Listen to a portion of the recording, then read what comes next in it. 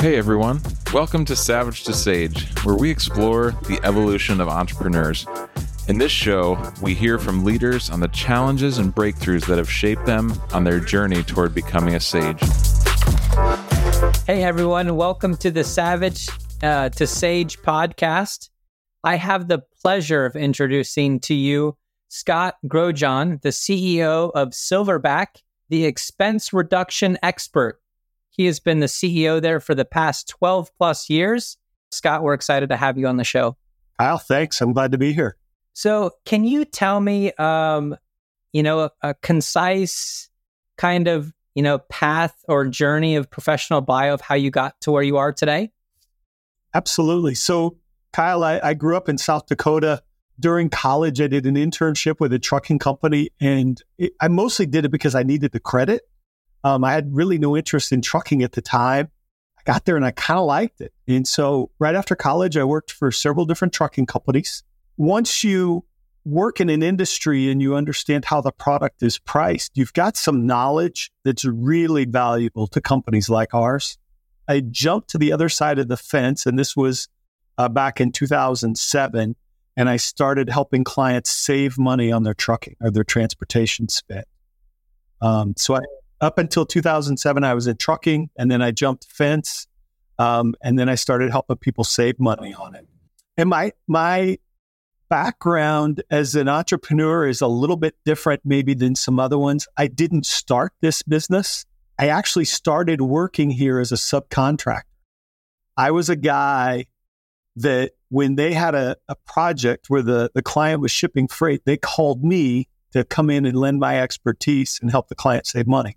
And so for several years, I was a subcontractor, and I think I did decent work. I did decent enough work that they asked me to come be an employee. And so I came over as an employee in 2011.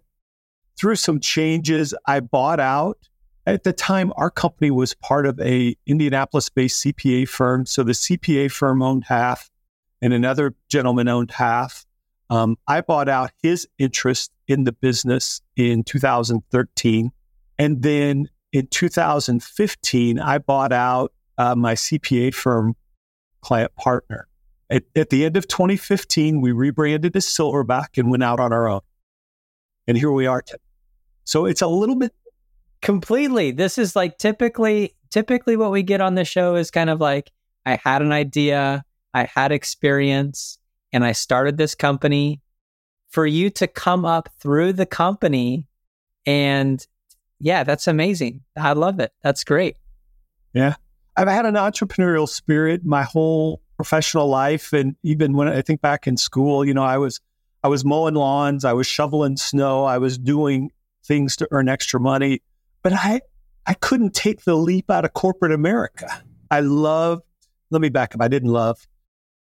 very comfortable in the consistent pay. And I didn't have the confidence to step out and say, I can do this on my own and I can live on whatever, I can eat whatever I kill, so to speak, until a certain point in time. And that's probably when I look back at an event that's really shaped me as a person and as an entrepreneur, that day when I said, I believe in myself enough to go out and take the step and I can live on whatever it is I do.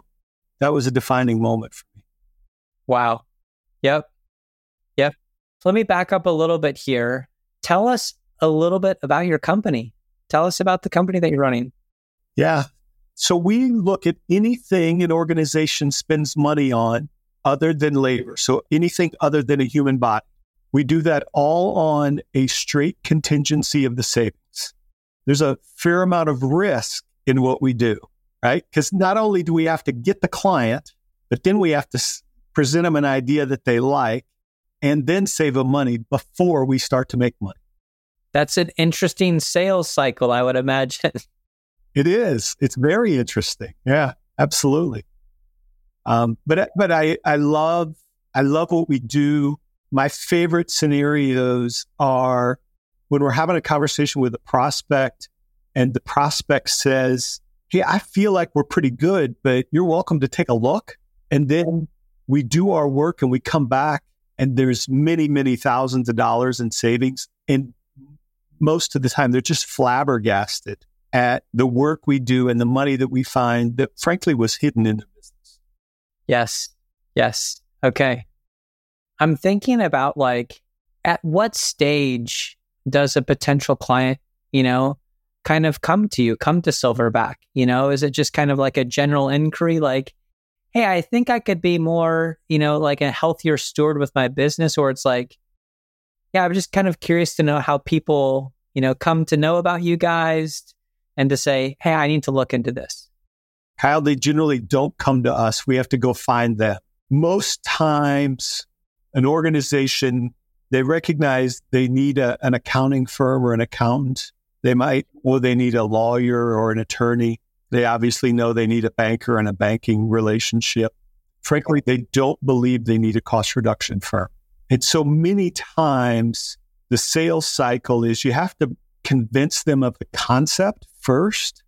And then after that we're the answer to that concept.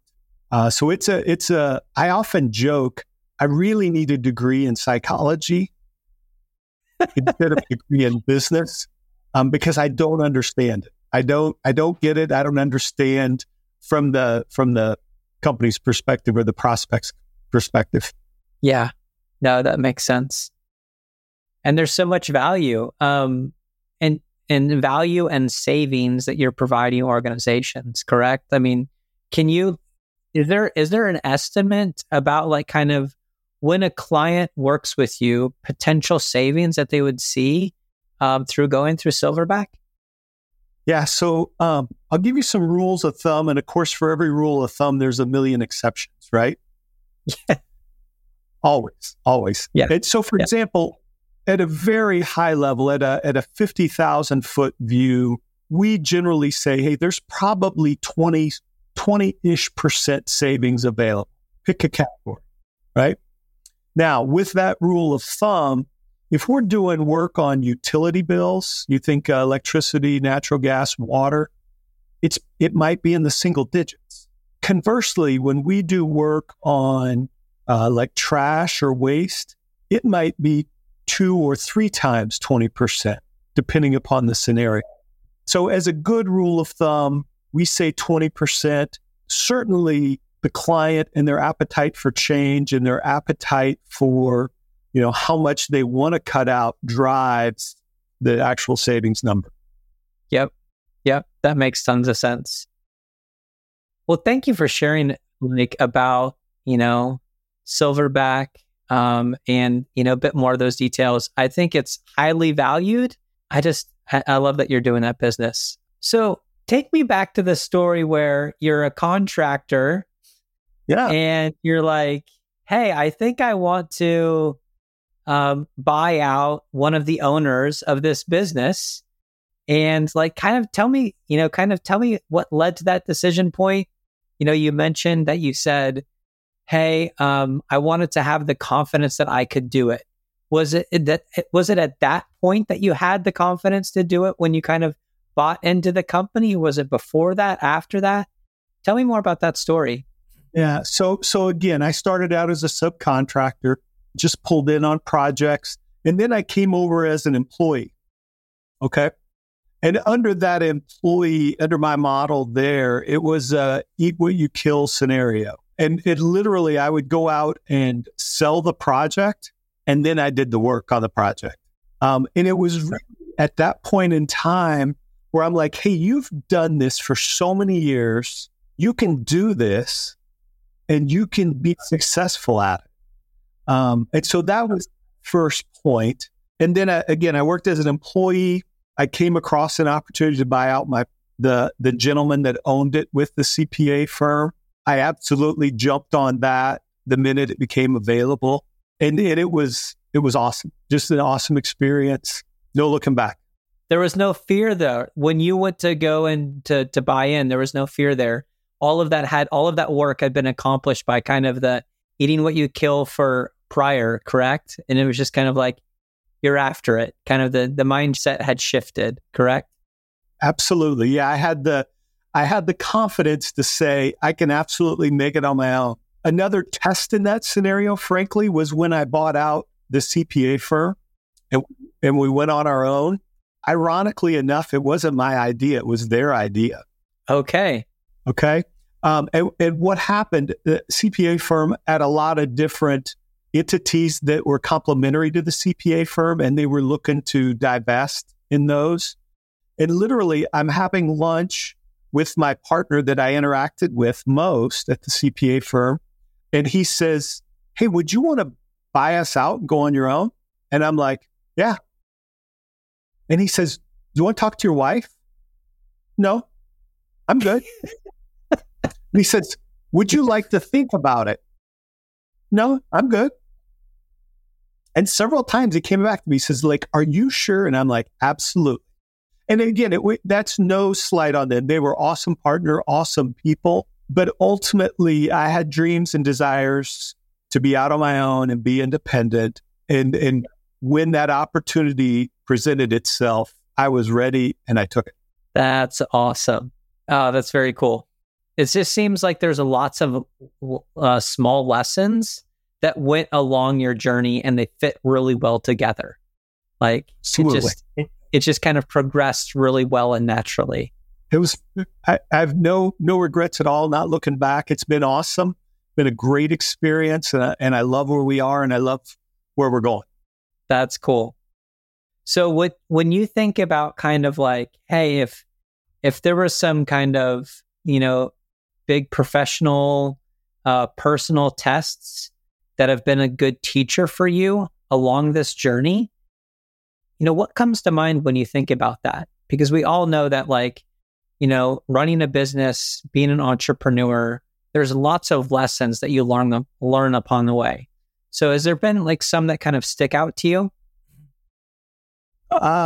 There's a lot of them, right? One of them that I always come back to is relationships make the difference, always. Whether it's with your current clients, whether it's with referral partners, whether it's with people that you meet at networking events, relationships matter and relationships make the difference.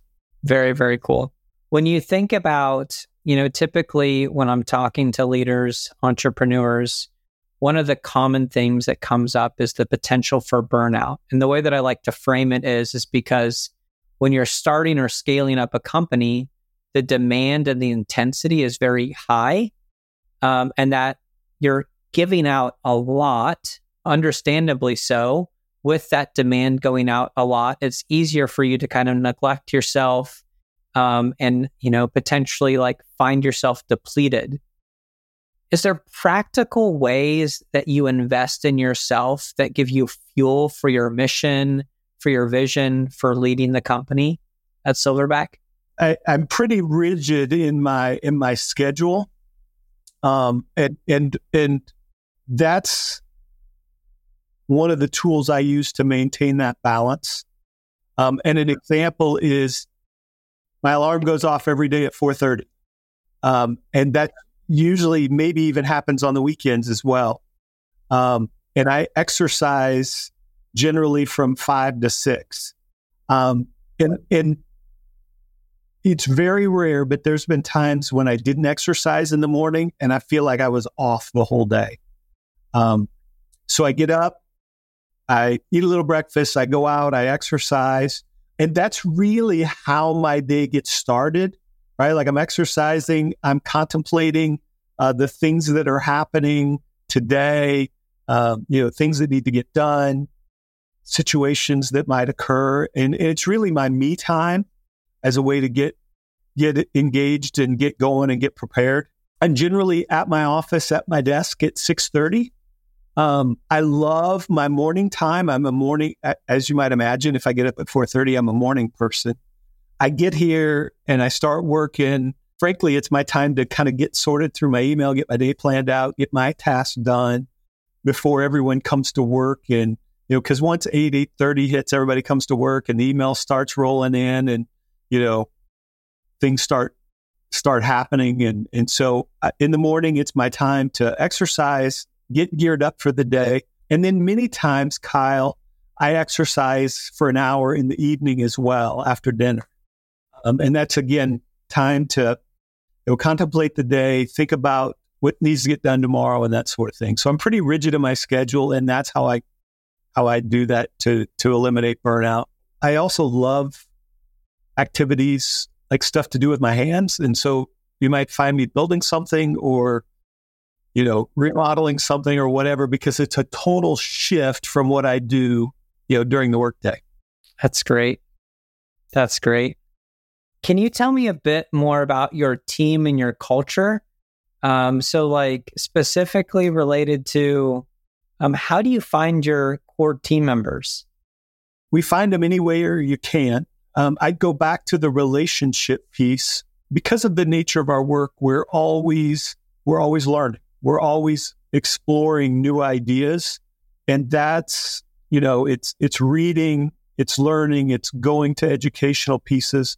But a lot of it comes from talking to people and having relationship with people. For example, I met with a guy in my circle this morning for coffee. And he said, hey, I know this guy who's doing this that'll help save money on semi trucks when you do this. And I'm like, man, I never heard of it. Right? Like, get me connected. Like, let's have conversation. And so again, it goes back to relationship, sharing with people what your needs are, offering to help them in their needs, and, building those relationships. How do you know when somebody in your team kind of gets it? Like kind of when you're thinking about your mission and your vision with your organization, how do you know, like, they get it, they understand, they're subscribing to your team's why? Usually it's something that you recognize in their work product or their approach with a client. And you sometimes some of the concepts that we present or that we do, or the methodology that we do, it can be a little complicated. And so you kind of see them maybe struggle isn't maybe the right word, but maybe they're not as proficient, if you will. And when you work with them on it and you see that they're becoming more and more proficient, and then there's generally just some point in time where it's like they get it. And I don't know that it's a specific event or a specific scenario, but it's really just a point in time when you're like, they totally get it. They totally get it. That's great. One of the things, that I've observed, kind of when you think about leadership development, developing organizations, is that sometimes as a leader, you can say, hey, I need to be the one that kind of takes charge and kind of be the one that shoulders the organization, which is totally rightfully so.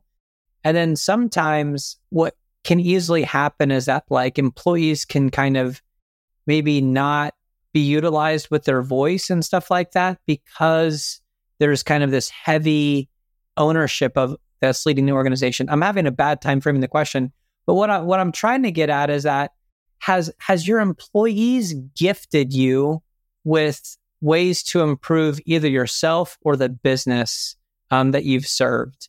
Has there been practical ways that your employees have just benefited you in your leadership? So Kyle, I struggle with that a little bit. I like it done this way, this certain way, and I'm pretty dogmatic about my approach. And so sometimes I can be a little overbearing as it relates to that. And the scenario comes into play where they're like, hey, stop, take a minute and look at it from this side. And I appreciate that. But I'm usually pretty hard charging. And I'm pretty set in my way, and I'm probably set in my destination, frankly. And so that's a struggle for me to like put on the brakes, take a step back, look at it from another angle. And so I'm a work in progress on that. Mostly work. Well, I appreciate just how candid you were with that. Like, I know that's like that. Yeah, it's beautiful. Beautiful. What are some ways that you like practically try to foster like your company's culture? So, Kyle, we talked earlier about, that we do this on a contingency of savings, and we're equal partners with our client in the savings, 50-50, right? our culture at Silverback is this: our client always gets more than half. And let me elaborate a little more. So that's really hard for a prospect client to get. But there's so many times where we have data as part of our engagement and we see something that needs to be done. And because we have the data, we recognize it needs to be done. We'll just do it. And many times we just don't even bill the client for it. We're like, hey, we're just take care of this for you. And it's just included in our fee. I literally yesterday, I was having a meeting with a prospect and the lady said, well, I hate dealing with this phone vendor because they're so hard to deal with. We're like, yeah, run into that as well. But just know that if we're working on your phone bills and you have an issue with a vendor and it may not be related to what we're doing, just call us. Like, we'll take care of it. We know how to get it done in their company. We'll be able to manage through their pushback a lot more effective than you are. And we'll just take care of it and we won't send you a bill or it's all good. That's amazing. That's very cool. When you think about kind of your evolution, what's been the most kind of best or most rewarding thing that's come out of your experience with Silverback? The most rewarding thing, going back to us, me buying in and then me buying out, if you will, and going on our own, is just recognizing the feelings that I had at that point, maybe some insecurity about, could I really do this and make a living doing this and do it on my own? And looking back and being like, absolutely, I can. And I did a good job. That's got to be so empowering, I would imagine. It's like, yeah. It is.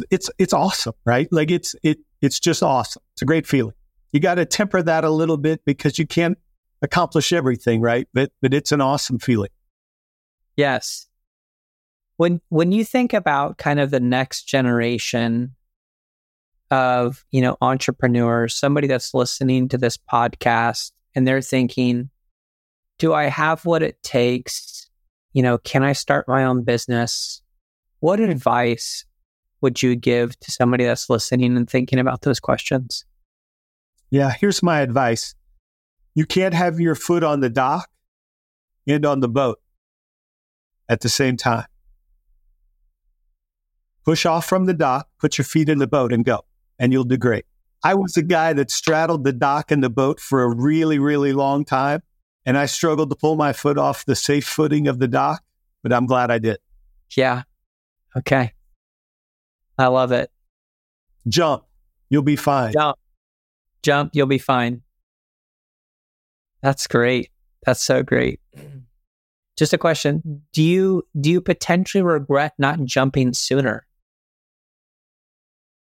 Kyle, I try not to look back and have regret. I think everything comes at the right time.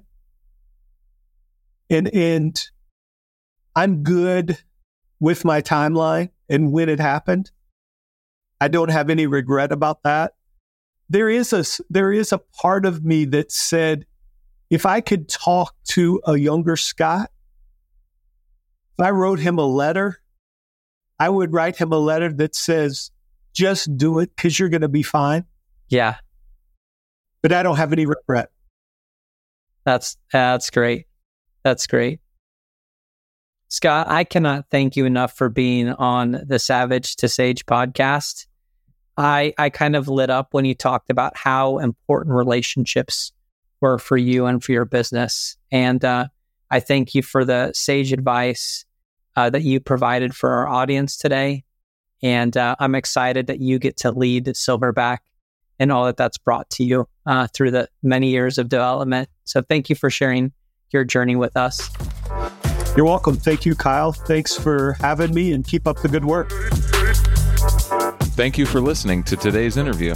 To view show notes or hear more episodes, please visit www.savagetosage.com.